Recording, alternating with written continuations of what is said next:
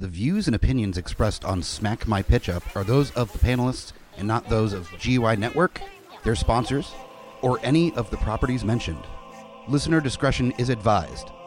This podcast is rated R for violence, language, and nudity. Well, it's a podcast, so you won't see the nudity. I just do it to make the guest uncomfortable.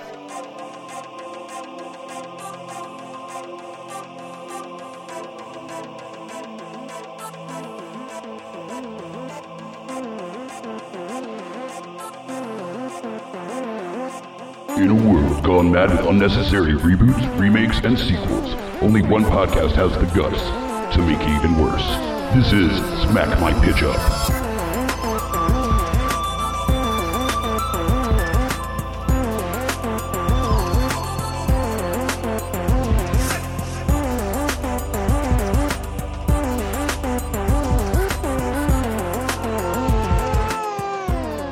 Hello, geeks, and welcome to another episode of Smack My Pitch Up, the short list.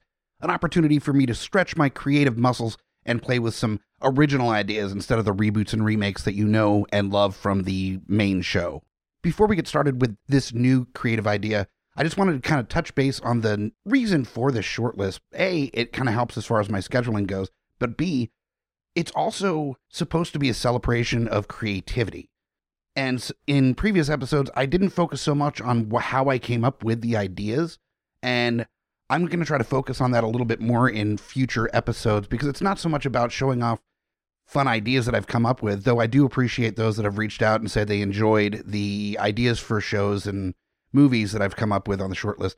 It is more a chance for me to celebrate creativity. It's so hard sometimes when you get stuck to get the inspiration to come up with a new idea for a podcast or a show or a writing project. And this show, if anything else, is supposed to be a celebration that some of the weirdest and most wonderful ideas come from the strangest places of inspiration. So with that in mind, we're going to talk about the newest idea that I had that was actually inspired by the conclusion of the newest Marvel series on Disney Plus, WandaVision. There's no spoilers or anything, don't worry. But those that have seen the trailers know that they play with the format of sitcoms in WandaVision, and that's really where the inspiration started for a movie idea that I've come up with by the name of Next Star Neighbor. One thing that I loved about WandaVision is that they dealt with the different decades of sitcoms and played with how the formats changed, how people spoke, laugh tracks, the removal of the laugh track, and I wanted to use that as a jumping point for my idea for this movie. And I centered in on the 80s because that is really, where I came up watching sitcoms growing up and enjoying all the goofiness that came along with that, what many call kind of the beginning of the end of sitcoms. The 80s and 90s were really the last time that the laugh track, that live studio audience format, was really the king of television. And so the first thing I thought was, what if you have an actor that sees a lot of the things being mirrored in his life from the things that are happening on the episodes of a sitcom that he's an actor in. And then so you have a little bit of a creepy telling the future kind of element coming from the sitcom itself, that as things are working their way through on the sitcom, they're then being mirrored in his life and happening, but in a much grittier, darker, more realistic kind of way. So there's something that gets buttoned up at the end of the episode that's cute and warm and fuzzy, but in life, it is this like terrible, horrible, messy thing like life tends to be. And it really, using those two different mediums in a movie, just like WandaVision did, in my version, it is more of a conversation about how perception is so much different than the reality of a situation, and using television, the lens of television, to tell that story a little bit better. So the inspiration does come from WandaVision, but then it expands into this totally different idea that's having a totally different conversation than WandaVision is. And then I started thinking about what sitcoms I wanted to mirror from the 80s to tell this story, or at least draw inspiration from as well. Did I want it to be Who's the Boss, or Roseanne, or any of the other shows that I watched, when Who's the Growing Pains, or one of these classic sitcoms? And I actually settled in on the fun idea of instead of it being a weird, mystical, foretelling the future kind of situation, what if we put it a little bit more in the camp of sci-fi and play with ALF? ALF standing for alien life form, the fuzzy, lovable alien creature that ended up hanging out and hiding in a family home, was a well-loved sitcom of mine when I was growing up. I had ALF bed sheets. I had an ALF like hand puppet and stuffed animals, and I was a big ALF fan. I've since, as an adult, watched ALF, and it is almost unwatchable as an adult, and so far removed from my years of loving it as a child.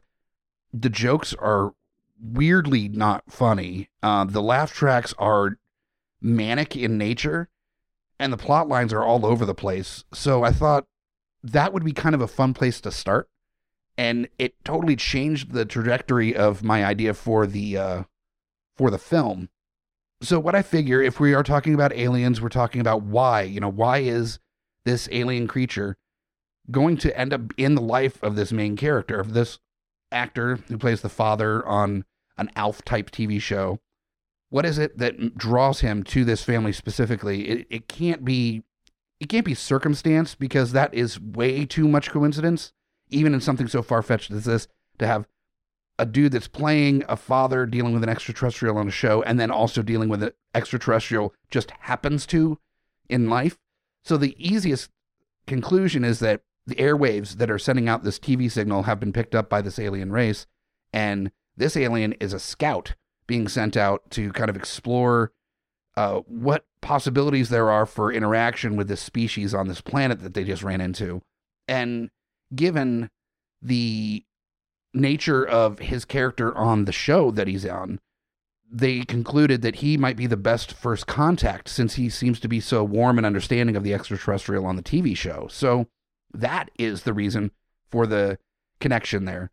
The alien creature ends up, rolling into this dude's house, and there's a moment where there's confusion, and this alien is, totally different than the alien on the TV show. The alien on the TV show is this cuddly puppet type alien that's lovable and approachable and huggable. This is a slimy, tentacled, crazy colored, terrifying, fanged alien creature. Something that would never be considered, lovable. And it does communicate telepathically, which is something that's both gives headaches to the main character. Let's call him Dan. I'm say Dan for now. Just a nice, plain, normal, everyday name. Gives him headaches and kind of squeezes his brain a little bit, but he is able to communicate with this creature who has learned our language from television. And it's explained to Dan that this creature is there as a scout for this alien race. They're looking to reach some sort of opportunity to engage our species on planet Earth. And he is there to kind of learn more about the human race and figure out if it's something that is even possible. And the options are, working together, finding some kind of peace accord, moving on and not even contacting us whatsoever, or seeing us as a threat and destroying our entire planet. So there's a lot on Dan's shoulders all of a sudden, and it's a little bit different than ALF, or the version of ALF that we're seeing in this movie, where it's just an alien that crash landed and is hiding out away from like the government with this family. Dan's got some real personal things on the line, like, the existence of the human race. So Dan, moves some things around in the garage and makes room for this alien creature to have a place to kind of hang out and do its thing. And as they talk, it's found that this alien is very familiar with his TV show that he's on, and that's what drew him to Dan. Dan, of course, would love to call the government or the police or something on this alien just to get, he's not the person that should be dealing with this. But of course, any of those things could be seen as a threat to this alien creature, and with the risk of the planet being in the balance, that's not something he's willing to risk. So he plays along. He tries to explain to this alien how, like, the kitchen works, about eating food, and the alien remembering that in the TV show, the alien creature ate the living animals that roamed around the house, or at least tried to. that's exactly what the alien starts to think to do, is that, apparently humans just let their food stay alive, probably to keep them from spoiling, and roam around the house. And then when they're hungry, they just eat them. So he confuses house pets as being our food source, and proceeds to eat a number of the house cats and dogs and pets in the neighborhood. He unfortunately also, because it's telepathic and he has to use his telepathy to communicate in a language that Dan understands, he has taken on the voice of the alien creature in the TV show that Dan is an actor in. So this terrifying tentacled creature that's slobbering, sliming around his house has this very goofy, cartoony kind of voice when he's talking to Dan telepathically, which is so hard in contrast to the way that this creature looks. So Dan realizes that he's gleaning some of information about humans from, at the very least, his TV show. And then as episodes drop of his show, he's noticing, this alien is actually a fan of the television show, even though he doesn't quite understand the fiction of it. And he's noticing that some of the things that are happening around the house, the way that the alien is behaving, is mimicking the newest episodes that are dropping from this season of his television show. And the big switch on Dan dealing with this alien is when he realizes that there is, in the season finale, an episode in which the alien creature inhabits his body.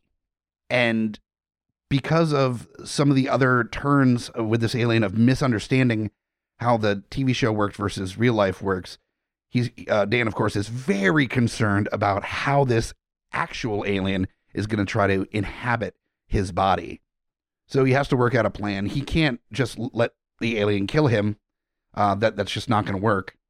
So he has to figure out a way to stop the alien from killing him, but also not start off the call for destruction of the planet Earth. And so he gets with some of the tech people on his show and somehow convinces them that he has an idea to record the like an alternate version of the show that he wants to play for a couple of his friends at his house as a joke. And the tech people, he says he's going to throw some money their way to help, for their help, and they're, what, fine, cool, not a problem.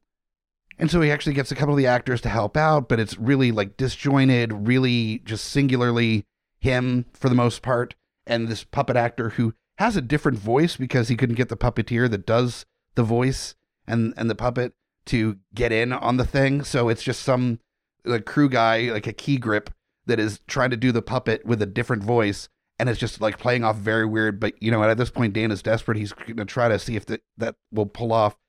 And he changes the conversation of inhabiting his body into the alien creature with no explanation, talking about imbuing the human race with all the technology and info of their species, and living in harmony with one another. Some kind of way of best case scenario. Dan is just going swinging for the fences. So he gets it all put together. He gets with an editor, gets that all done. This is taking like a week or so for him to put together haphazardly. Throws it on a VHS tape, which is relatively new technology at the time, but Dan, being a famous actor, has one at his house, and he secretly puts it in the player and prepares for the viewing of the TV show. And for the first time, while this has been happening, Dan suggests that they watch the TV show together, which at first is confusing to the alien creature because he's not understanding that this has taken place earlier, or the full nature of they've been not in the same room or in the house together when the episodes have come on before. So he's very confused that Dan is actually there with him while he's also on the screen, showing the events that he thought up to this point were happening live. So the show goes on. Dan's plan comes into motion. There's a hard cut between the actual episode and when the fake part of the episode is added to the end. for the alien. The alien is sitting there intently and kind of looking at Dan with his giant sweating eyeball, and looking at the TV and Dan, and he's confused.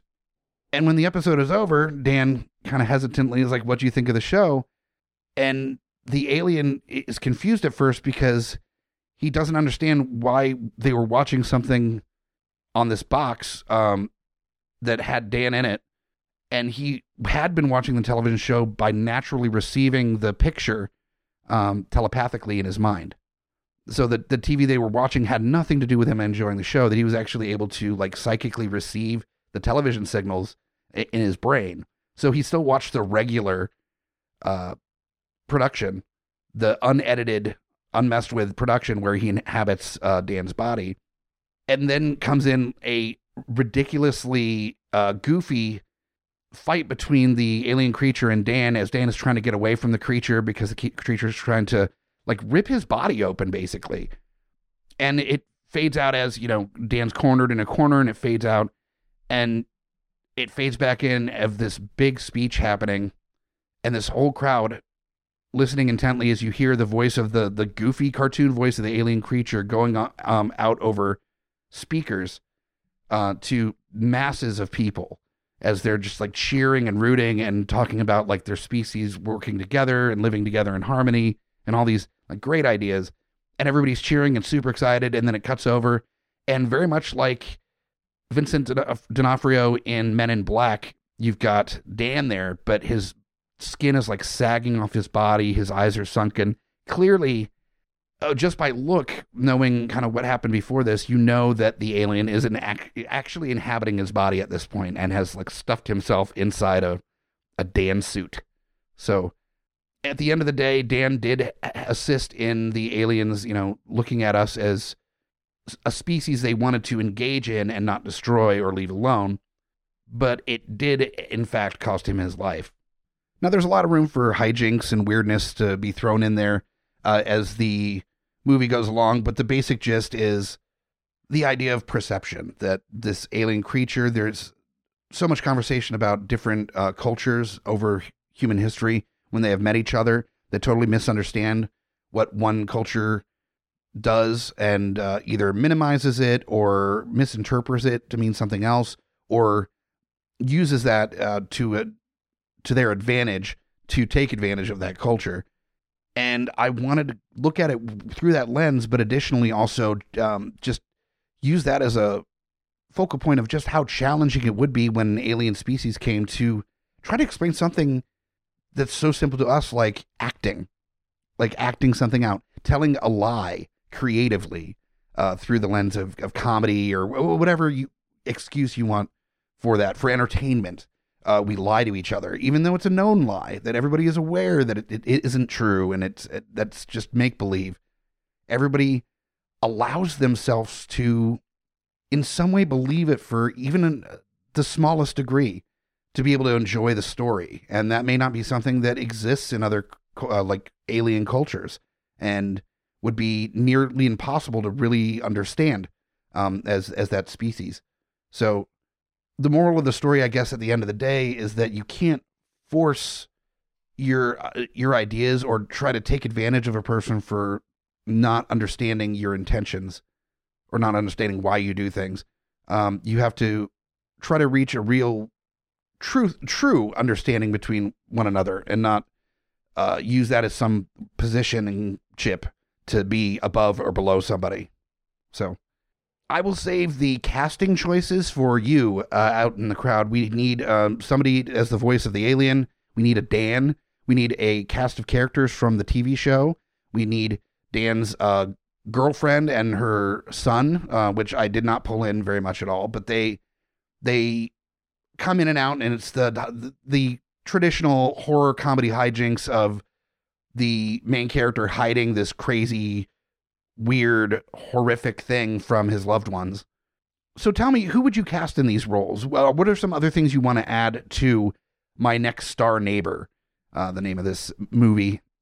And you can do that by hitting up geeksundertheinfluence@gmail.com and just put the shortlist in the subject line, or reach out on all of our social media or hit our hotline number, the Geeks Under the Influence Network hotline number, which is 804-505-4484. That's 804-505-4GUI.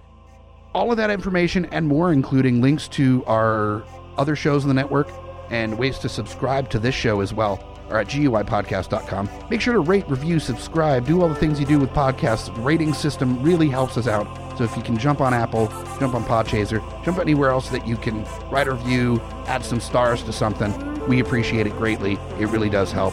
We'll find you next time for a full-length, regular episode of Smack My Pitch Up. I'm Mike the Hobbit, and you just got pitch smacked.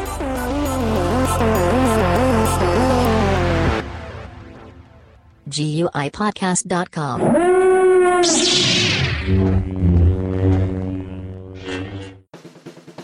My name is Amy Bogard. And I'm Mike the Hobbit. And we are the hosts of Deeply Upsetting, where we use our expertise to answer your most upsetting hypothetical quandaries, such as, what non-winged animal deserves wings? And what body part deserves a secret mouth? Which cryptid is the worst roommate? These questions and more that plague you will be answered on Deeply Upsetting, available anywhere you get your podcasts and at GUIPodcast.com.